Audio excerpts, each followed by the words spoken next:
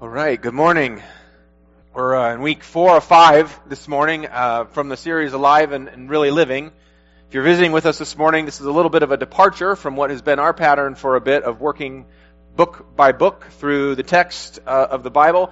And so these 5 weeks have centered around John 10:10, where Jesus says, "The thief comes to steal, to kill, and destroy, but I have come that you may have life. And I have come that you may have life abundantly." And so we just want to ask ourselves each week with a different nuance, a different focus, a different emphasis, is that what I have, or have I settled for something less?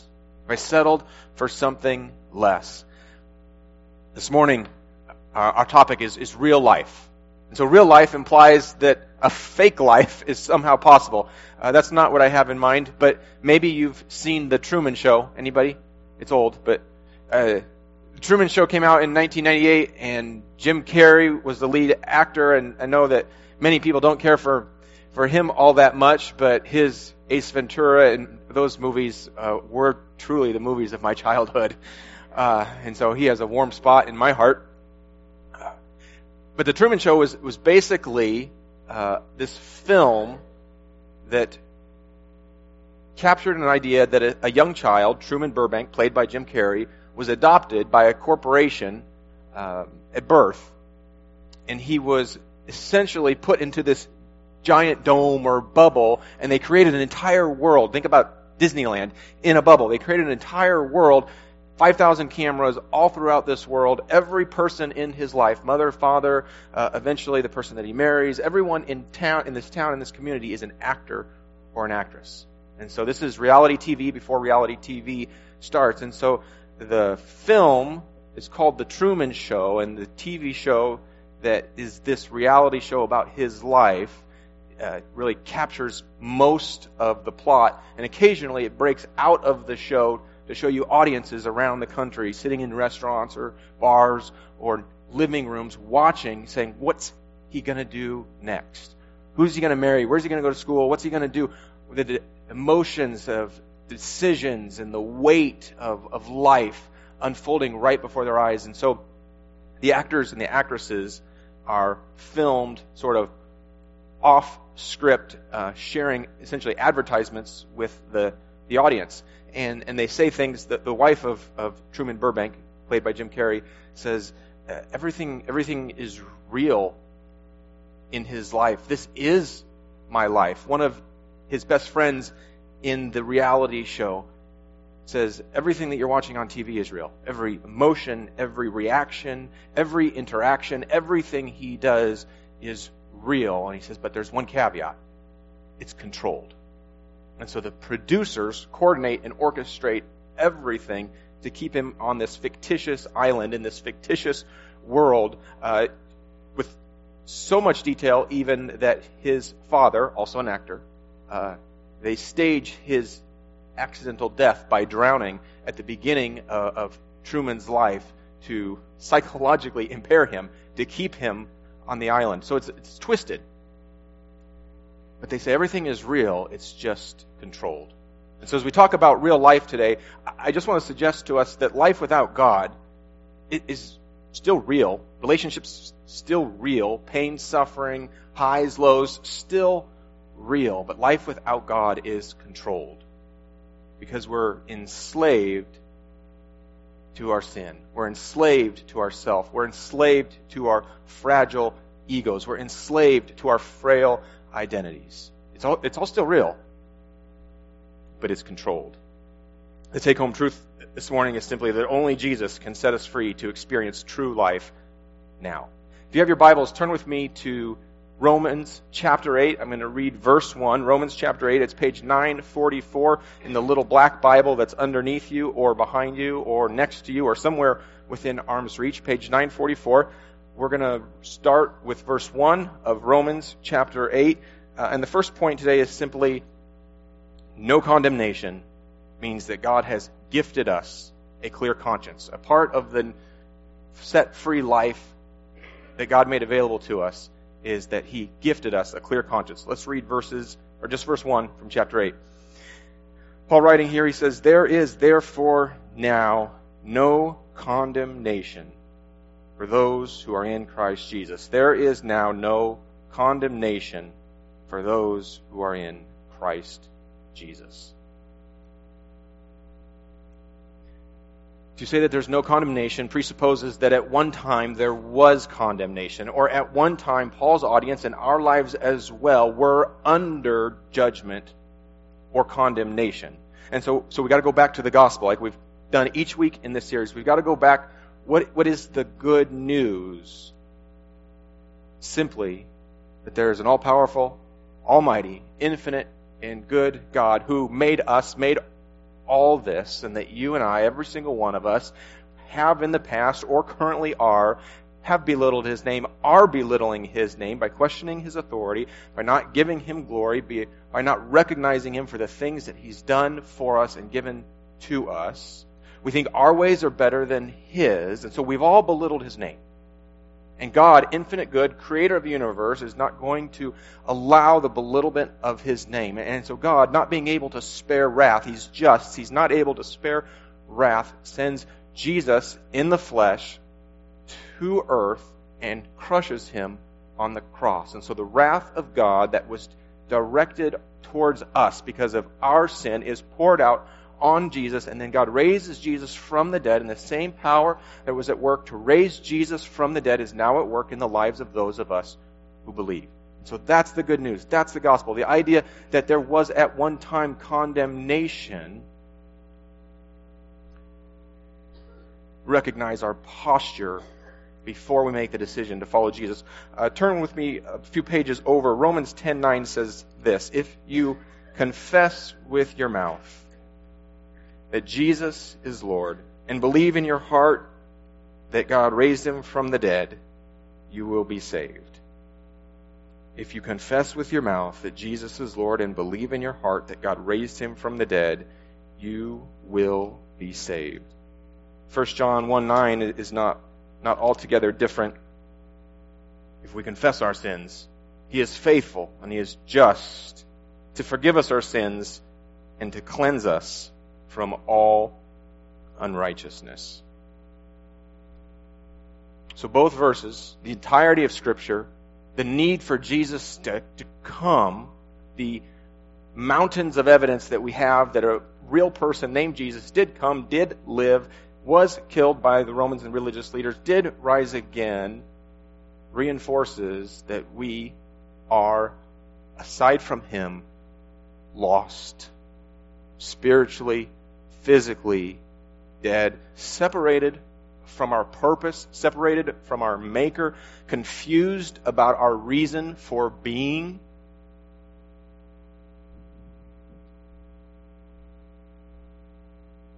And that's just in this life. And we're deserving of eternal separation from Him forever and ever and ever in a place called hell.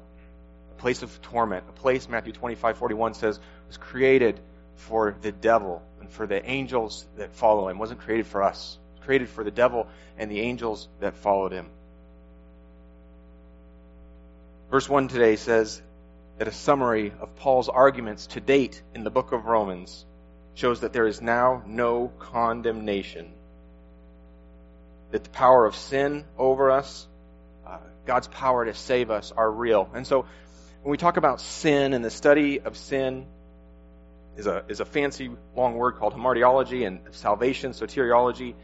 When we start getting into theology, sometimes our eyes kind of go back in our heads a little bit, and we think, clue me back in when it's relevant. Some of you like books of useless facts. Nicole loves books of useless facts. They drive me crazy. I think they're great kindling to start fires. But she loves them. So I'll give you 3 useless facts just to flesh it out a bit.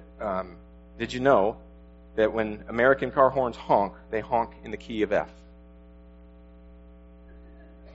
Useless. Every time you lick a stamp, you consume 1/10 of a calorie. Useless. To escape the grip of a crocodile's jaws, push your thumbs into its eyeballs. It will let you go immediately. Not as useless, but mostly useless. Probably true of a person who's grabbed you as well. But the problem is some of us treat theology Some of us look at theology like I look at books of useless facts. It's irrelevant. What does it mean to me today? Like, what can I actually do with that? And so we just want to kind of explore this idea of what does it mean that there's now no condemnation? That's a long word. What does it mean that there's now no condemnation? One, in Christ you don't have to be defined by your past because your debt has been paid. Doesn't mean that there's not consequences for your past decisions. It just means that God doesn't define you and confine you. He doesn't define you and He doesn't confine you to them. Doesn't matter who you've wronged, what you've done, or how often you did it. No condemnation means that we are gifted a clear conscience. What would your life look like? How would it be different if you had a clear conscience before God and others? How would that change the way that you interact with people? How would that change the way that you relate to God? No condemnation means that we're gifted a clear conscience. No condemnation also means that we are invited to live as ones who are actually free, ones who are actually innocent, not guilty. How do guilty people act? I can tell you how my kids act when they're guilty, right? Hide, kind of mousy, kind of timid. When we're guilty, we feel unworthy wherever we're at, right? We don't want to talk about our shortcomings. When we know we're in the wrong, we don't want to talk about it.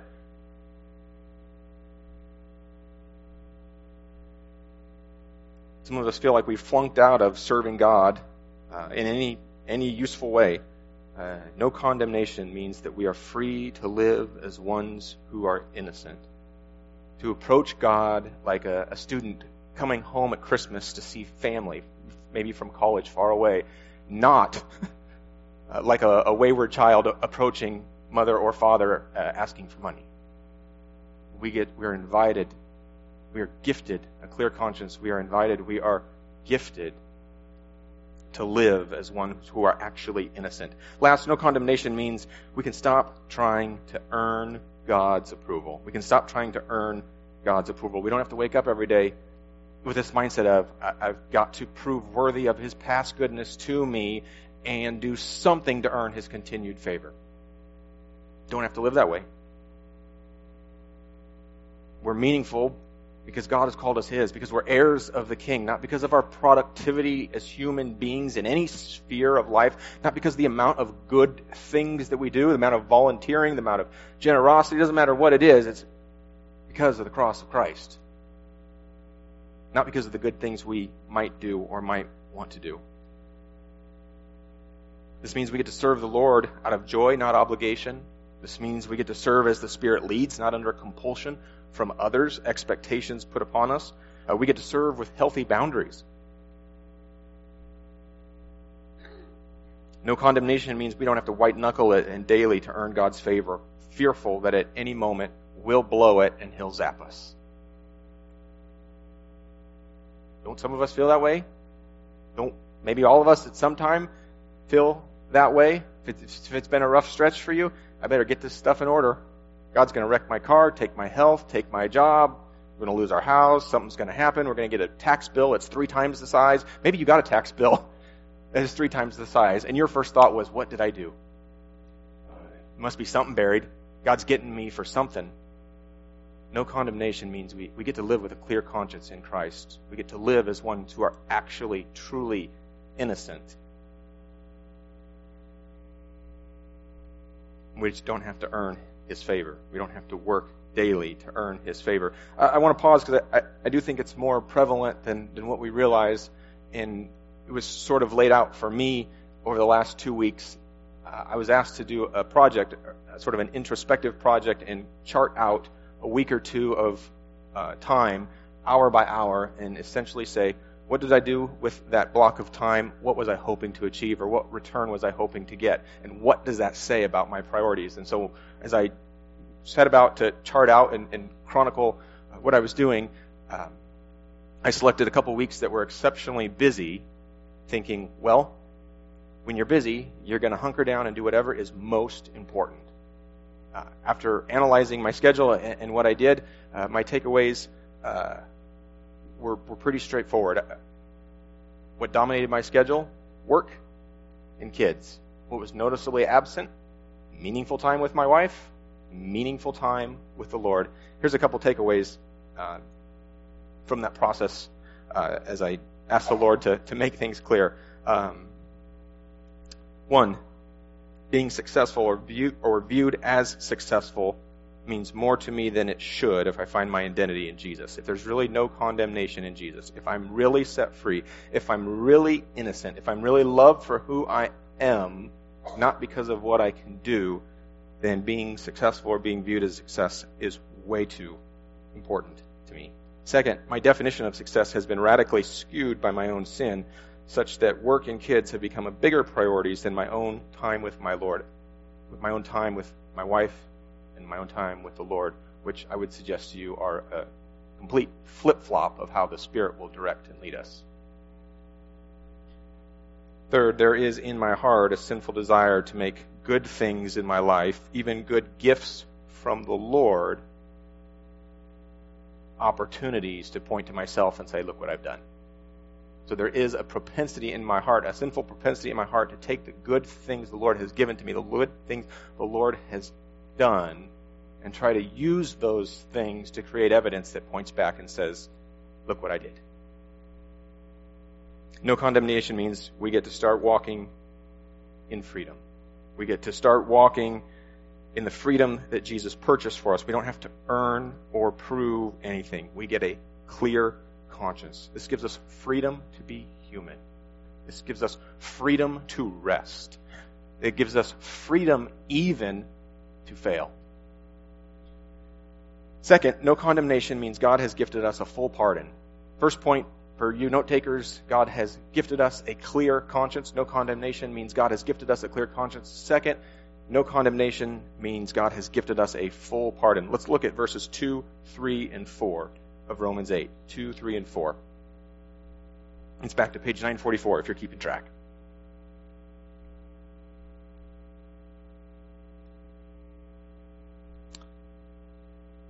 Picking up from 1, there is therefore now no condemnation for those who are in Christ Jesus. Verse 2, for the law of the Spirit of life has set you free in Christ Jesus from the law of sin and death. Verse 3, for God has done what the law, weakened by the flesh, could not do by sending his own Son in the likeness of sinful flesh and for sin. He condemned sin in the flesh, verse 4, in order that the righteous requirement of the law might be fulfilled in us who walk not according to the flesh, but according to the Spirit.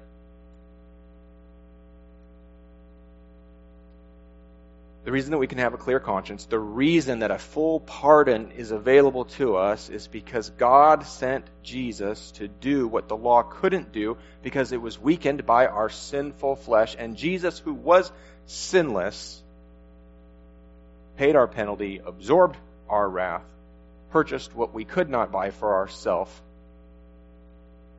to give us a full pardon. The law of sin and death is this condition that we found ourselves before God. Think about that time in your life. What were the defining aspects of living for you? Wasn't it this sense of, how do I make sense of life that is not in line with what God has? How do I make sense of this? And so we try anything we can think of. Relationships, work, anything to find that validation, that affirmation, that what we're doing is meaningful, that we're meaningful, that what we're doing has value.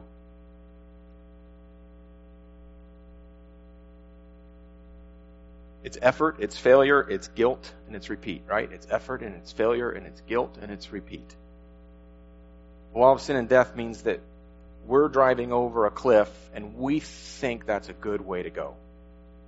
We're driving over a cliff, we think it's a good way to go, and even when we go over the cliff, we point the finger at somebody else. The law of sin and death is this downward spiral, this condition that we find ourselves in, separated from God in this life, separated from our Maker, from our purpose, from our reason for being. It is both sin and death now, and it is sin and death forever and ever and ever when our actual physical death takes place. The law of sin and death means we pursue bad things thinking they're good. The law of sin and death means we react selfishly over and over, but until God opens our eyes, always point the finger at others and never ourselves. It is heavy. It is binding. It is suffocating. Flip back to Romans 7. I want to read verse 11. Because the law is not inherently evil. Listen to what Paul says. He says, what shall we say then? Was the law sin? And he says, no, by no means. Yet if it had not been for the law, I would not have known sin. For I would not have known what it is to covet if the law had said, you shall not covet. The most gentle thing that the Lord can do, we've said this a few times in this series, the most gentle thing that the Lord can do is to allow parts of our life to crumble so that we discover that we can't make life work without Him. The most gentle thing that He can do is to allow our hidden sin to come into the light so we discover that we can't make this work without Him. The most gentle thing that He can do is to allow pain and suffering into our life to show us these things so that He can invite us into the life of being set free, of truly alive, of life and peace with Him. On Easter, we talked about Jesus' post-resurrection appearances, and you remember that He didn't ignore Mary's woundedness. He didn't run away from Thomas's doubt. He didn't abandon His followers in their confusion and their frustration and their fear. He didn't even abandon the crowds and these people that are so far away from Him. And so what we saw was God saw all those people and their different circumstances and conditions and sends Jesus to them. And so God sees us, all of our different paths, all of the different ways that we've tried to cope with things, all of our efforts to make a good show of it, a good go of it. And God sends Jesus to fulfill the righteous requirement of the law that we couldn't. We weakened it because of our sin. God says, I see you, and does something about it. God says, I see you, and does something about it. Who gets this full pardon?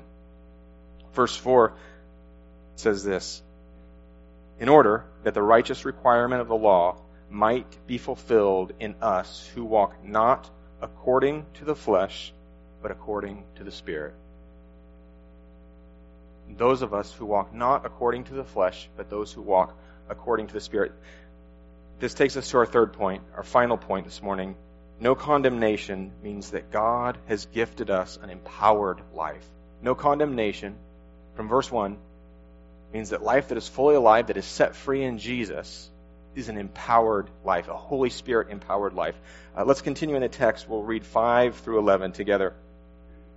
Here's what Paul says. For the flesh, for those who live according to the flesh, set their minds on the things of the flesh. But those who live according to the Spirit set their minds on the things of the Spirit. For to set the mind on the flesh is death, okay, both death now and forever.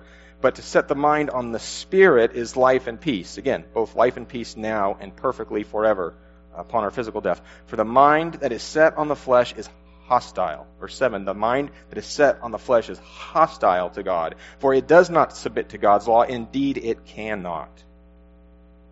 Verse 8 says, those who are in the flesh cannot please God. You, verse 9, however, are not in the flesh, but in the Spirit, if in fact the Spirit of God dwells in you. Anyone who does not have the Spirit of Christ does not belong to Him. But if Christ is in you, although the body is dead because of sin, the Spirit is life because of righteousness. If the Spirit of Him who raised Jesus from the dead dwells in you, He who raised Christ Jesus from the dead will also give life to your mortal bodies through His Spirit who dwells in you. Okay, so flesh, spirit. One of the things that I want you just to see as we constantly bounce back and forth between those is that life has this pass-fail, in or out, black or white quality to it. We either are aligned with the Spirit, following Jesus, or we're aligned with the flesh, serving ourselves, promoting ourselves, protecting ourselves, obsessing over our own wants and our own needs and what's fair and what we deserve. Paul says that the mind set on the flesh is hostile towards God. that it cannot please him. But the life that is set on the Spirit is life and peace now and forever.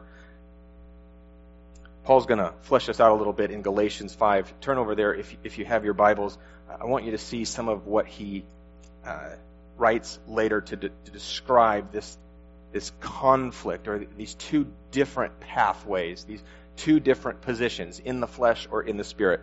Galatians 5. We'll start in verse 19. Paul says, "Now the works of the flesh are evident."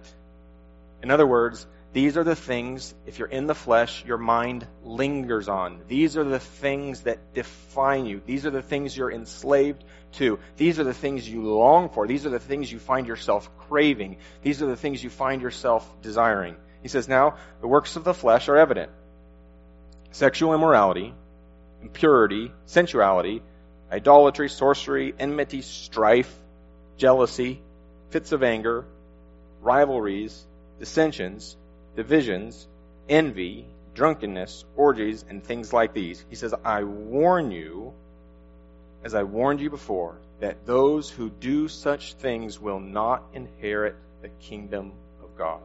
Those who do such things will not inherit the kingdom of God. And so, just to pause, that's in part why it's troubling when you find yourself dismissing your own sin or belittling it. It's not really that bad. It's not that big of a thing.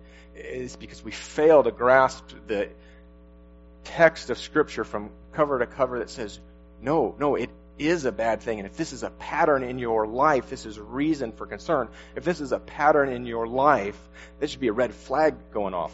Paul continues. He says, but the fruit of the Spirit is love, is joy, is peace, is patience, kindness, goodness, faithfulness, gentleness, self-control.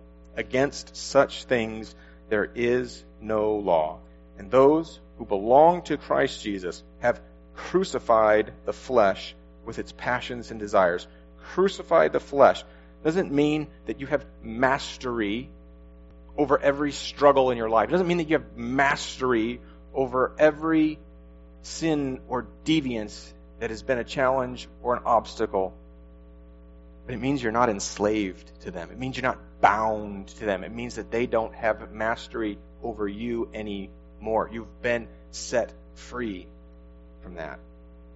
The point, again, is not to say, fit of rage, I think, was mentioned in there. The point is not to say that if at one time you had a fit of rage, you better watch out. You're probably headed straight to hell.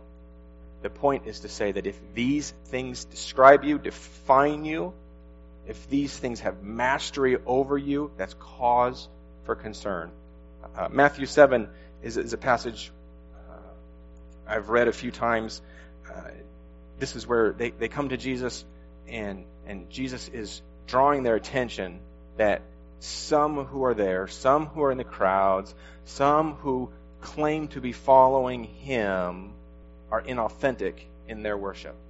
And he says, some of these people are going to come to me, and they're going to say, Lord, look at all we've done. Now I'm paraphrasing. We were at church.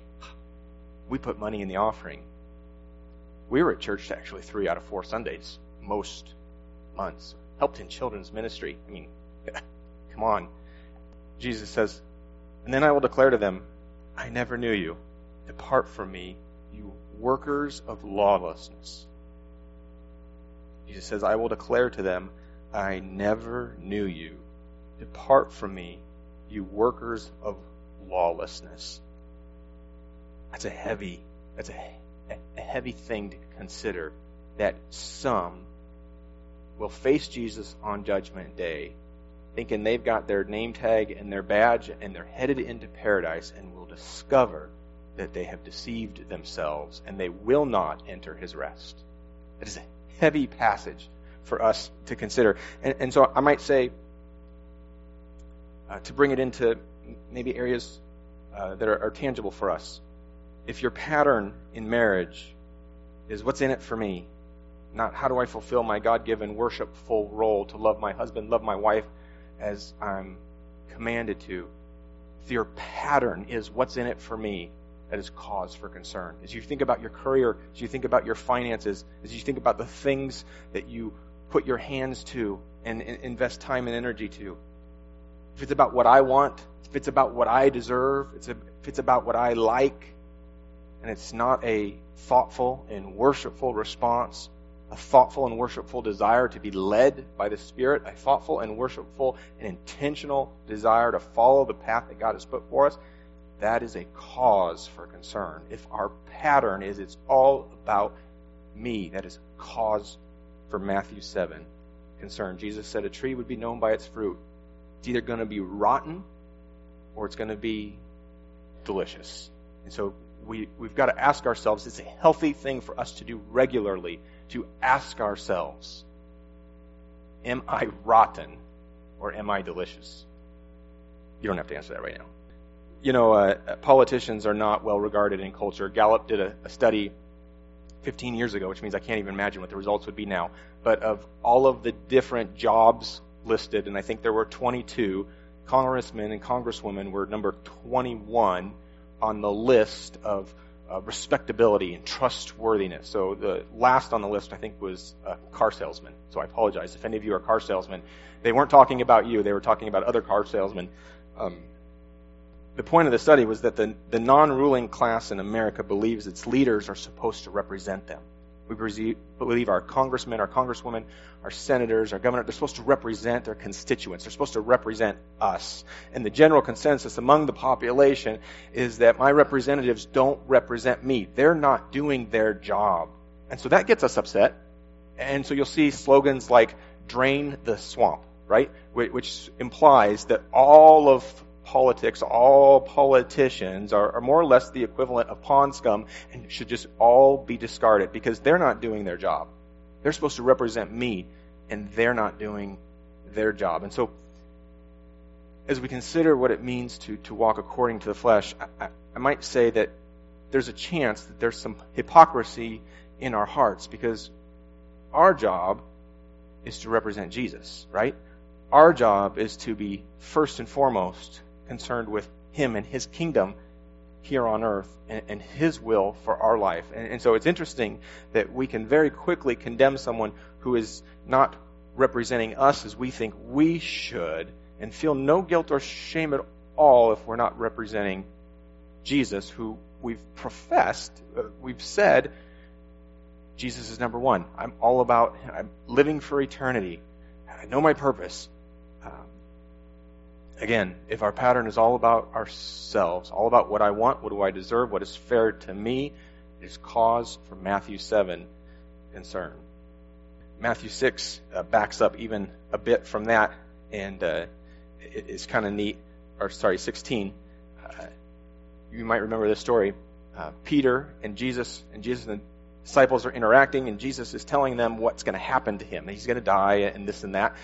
And Peter gets in his face, right? Brash Peter. Peter's great because Peter is just illustration after illustration for us. But Peter gets in his face in Matthew 16 and says, no way, that's not happening, Jesus. Over my dead body. Maybe you've underestimated, Jesus, what you have when I'm by your side. I will not let this happen. Some of you know what Jesus says to Peter. Peter says, far be it from you, Lord, this shall never happen to you. Verse 23 of Matthew 16 says this. But he, being Jesus, turned and said to Peter, get behind me, Satan. Get behind me, Satan. Now, Peter's motivations don't seem all that bad. Hey, Jesus, I love you. I'd like to protect you. I like what we've got going. This is a really good thing. If you haven't noticed, people are following. Let's keep moving. But he turned to him and said, Peter, get behind me, Satan. You are a hindrance to me. For you are not setting your mind on the things of God, but on the things of man. You are not setting your mind on things of God, but on the things of man. You are not walking according to the Spirit, but you are thinking according to the flesh. Right? Peter looks around and he says, I think I know what should happen. Jesus is like, you don't know what should happen. Peter says, I can take care of this. Jesus says, you can't take care of this. Peter says, I got a 5-year plan. You dying is not part of my 5-year plan. Jesus said, it doesn't matter what your 5-year plan is, Peter. I've got a plan. And so we see, even in Peter's love for his Savior, even with Peter's good intentions, it's so easy for us to flip that switch and turn from looking at life from God's vantage point, of desiring to be led by the Spirit daily, to becoming hyper-pragmatic, to becoming people who make decisions with simply pros and cons and what makes the most sense to us. What does good wisdom say? And so we're not against wisdom ever, but we want to follow Jesus. We want to be led by His Spirit. Jesus says, "Get behind me, Satan. You're a hindrance." So to be found in the flesh, well, what does that look like? You can kind of see from some of the texts that we've looked at, and one of the ways that I was just thinking about it this week is there are some parallels with a rebellious teenager, in the sense the rebellious teenager bucks at their parents' authority, bucks at their parents' rules. And then that rebellious teenager tends to discover that as they buck at their parents' rules and buck at their parents' authority, there's consequences, and there's strained relationships. And as they continue with the strained relationships and the consequences, they find that life becomes difficult. Things that they once were pursuing that were meaningful and good become distant and become further away from reality. To be found in the flesh is like that, in the sense that it's not just future death when we die, being separated from God, but it's death in the now, in the present. It's to be physically alive but spiritually dead. It's to be physically alive and maybe very productive at work, but to be spiritually dead. It's to be physically alive, maybe have a family that on the outside everything looks good, but to be spiritually dead and to be eroding and to be rotting from the inside out. In contrast, Paul says the life of the Spirit is filled with life and peace. And so sometimes we see life and peace and we think, yes, I know, heaven, life and peace. I'm going to float on a cloud. I'm going to have wings. We're all going to be singing. I don't really like to sing even on Sundays, but I guess we're going to be singing for eternity. That sounds great. Paul says it's life and peace now. We cannot have life and peace now without Jesus. We cannot have life and peace with ourselves or with others if it's not preceded by life and peace with Jesus. You know, the Truman Show ends with Truman discovering that he's trapped in this bubble. And so throughout the movie, different characters who have been in there the whole time with him, they break character and they have become convinced that the producers of the show are evil and that this is a horrible thing to do to a person. And so they'll try to get him off camera and explain what happens. And this happens a couple times in the movie. And as soon as someone breaks character, you see men in suits come and they drag that person off set. They drag that person out of this fictitious land. And the show ends, spoiler, with him getting out and discovering that controlled life is no life at all. Even though everything in there was real from his vantage point. His marriage, his relationships, his work, his emotions, the people around him, everything was real, but that he discovers that even that controlled life, that is no way to live. And so, I guess my question as we wrap up this morning is, do you have that real life? Are you able to take hold of what is gifted to us, this clear conscience, this full pardon, this empowered life, or have you settled for something less than that?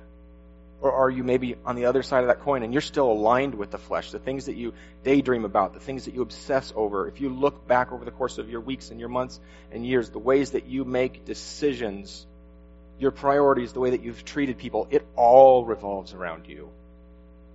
My prayer that would be, if that's you today, that we might get to have a conversation, that you'd have a conversation with the Lord saying, I don't want that anymore. It's not working. And that maybe the Holy Spirit has put it on your heart this morning to do something about that and to make that choice to follow Jesus, to repent, as Romans 10 and 1 John talk about, and follow Jesus. But that you would know that this is available to you, because it's available to all of us, because it's not contingent upon what we've done or what we are doing or what we will do in the future. It's our response to Jesus who has made this available. Our new life comes to us vicariously. In other words, we didn't do it. We didn't earn it. We can't claim it. We can't take credit for it. We can't demean others for not having it. It was done by Jesus, who was sent by God, and it is gifted to us if we will receive. If you're here this morning and you have not received, I'll be down here after the service. Mark on there's a communication card somewhere around you, maybe in a bulletin or in a seat back. Write on there, say yes to Jesus, or I want to know more about this, or I have questions, but I'm curious.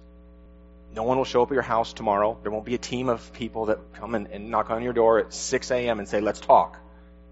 I might give you a phone call or a text or an email if you say, please don't ever call me, but you can send me an email and we'll start there. Matthew 7 is a heavy and a weighty concern. And it's something that we all want to go before the Lord and say, honestly, authentically, introspectively, am I walking and living in the manner that I have been called to, or am I aligned with the flesh? Let's pray. Father, I thank you that you are so patient with us. Lord, you know everything about us, and you don't run from us. You run to us. You know everything that we've done, and maybe even worse, everything that we're going to do. And you don't run from us, you run to us. And so, Lord, we ask your Spirit to do what your Spirit does, where our spiritual eyes are opened to see ourselves for who we truly are, not because you have any intention of crushing us with that knowledge or that awareness, but Lord, that you're trying to knock on our heart's door. You're trying to say, come on, open up, let's go. I've got something so much better. Lord, open our eyes to that better. Open our eyes, Lord, to what it looks like to walk in the freedom of a clear conscience, of a full pardon, invited and gifted into an empowered life.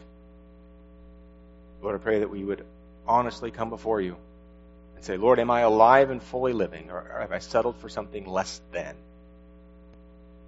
Lord, by your Spirit, put your finger on our less than and open our eyes to the truth that you've invited to us. In Jesus' name we pray. Amen.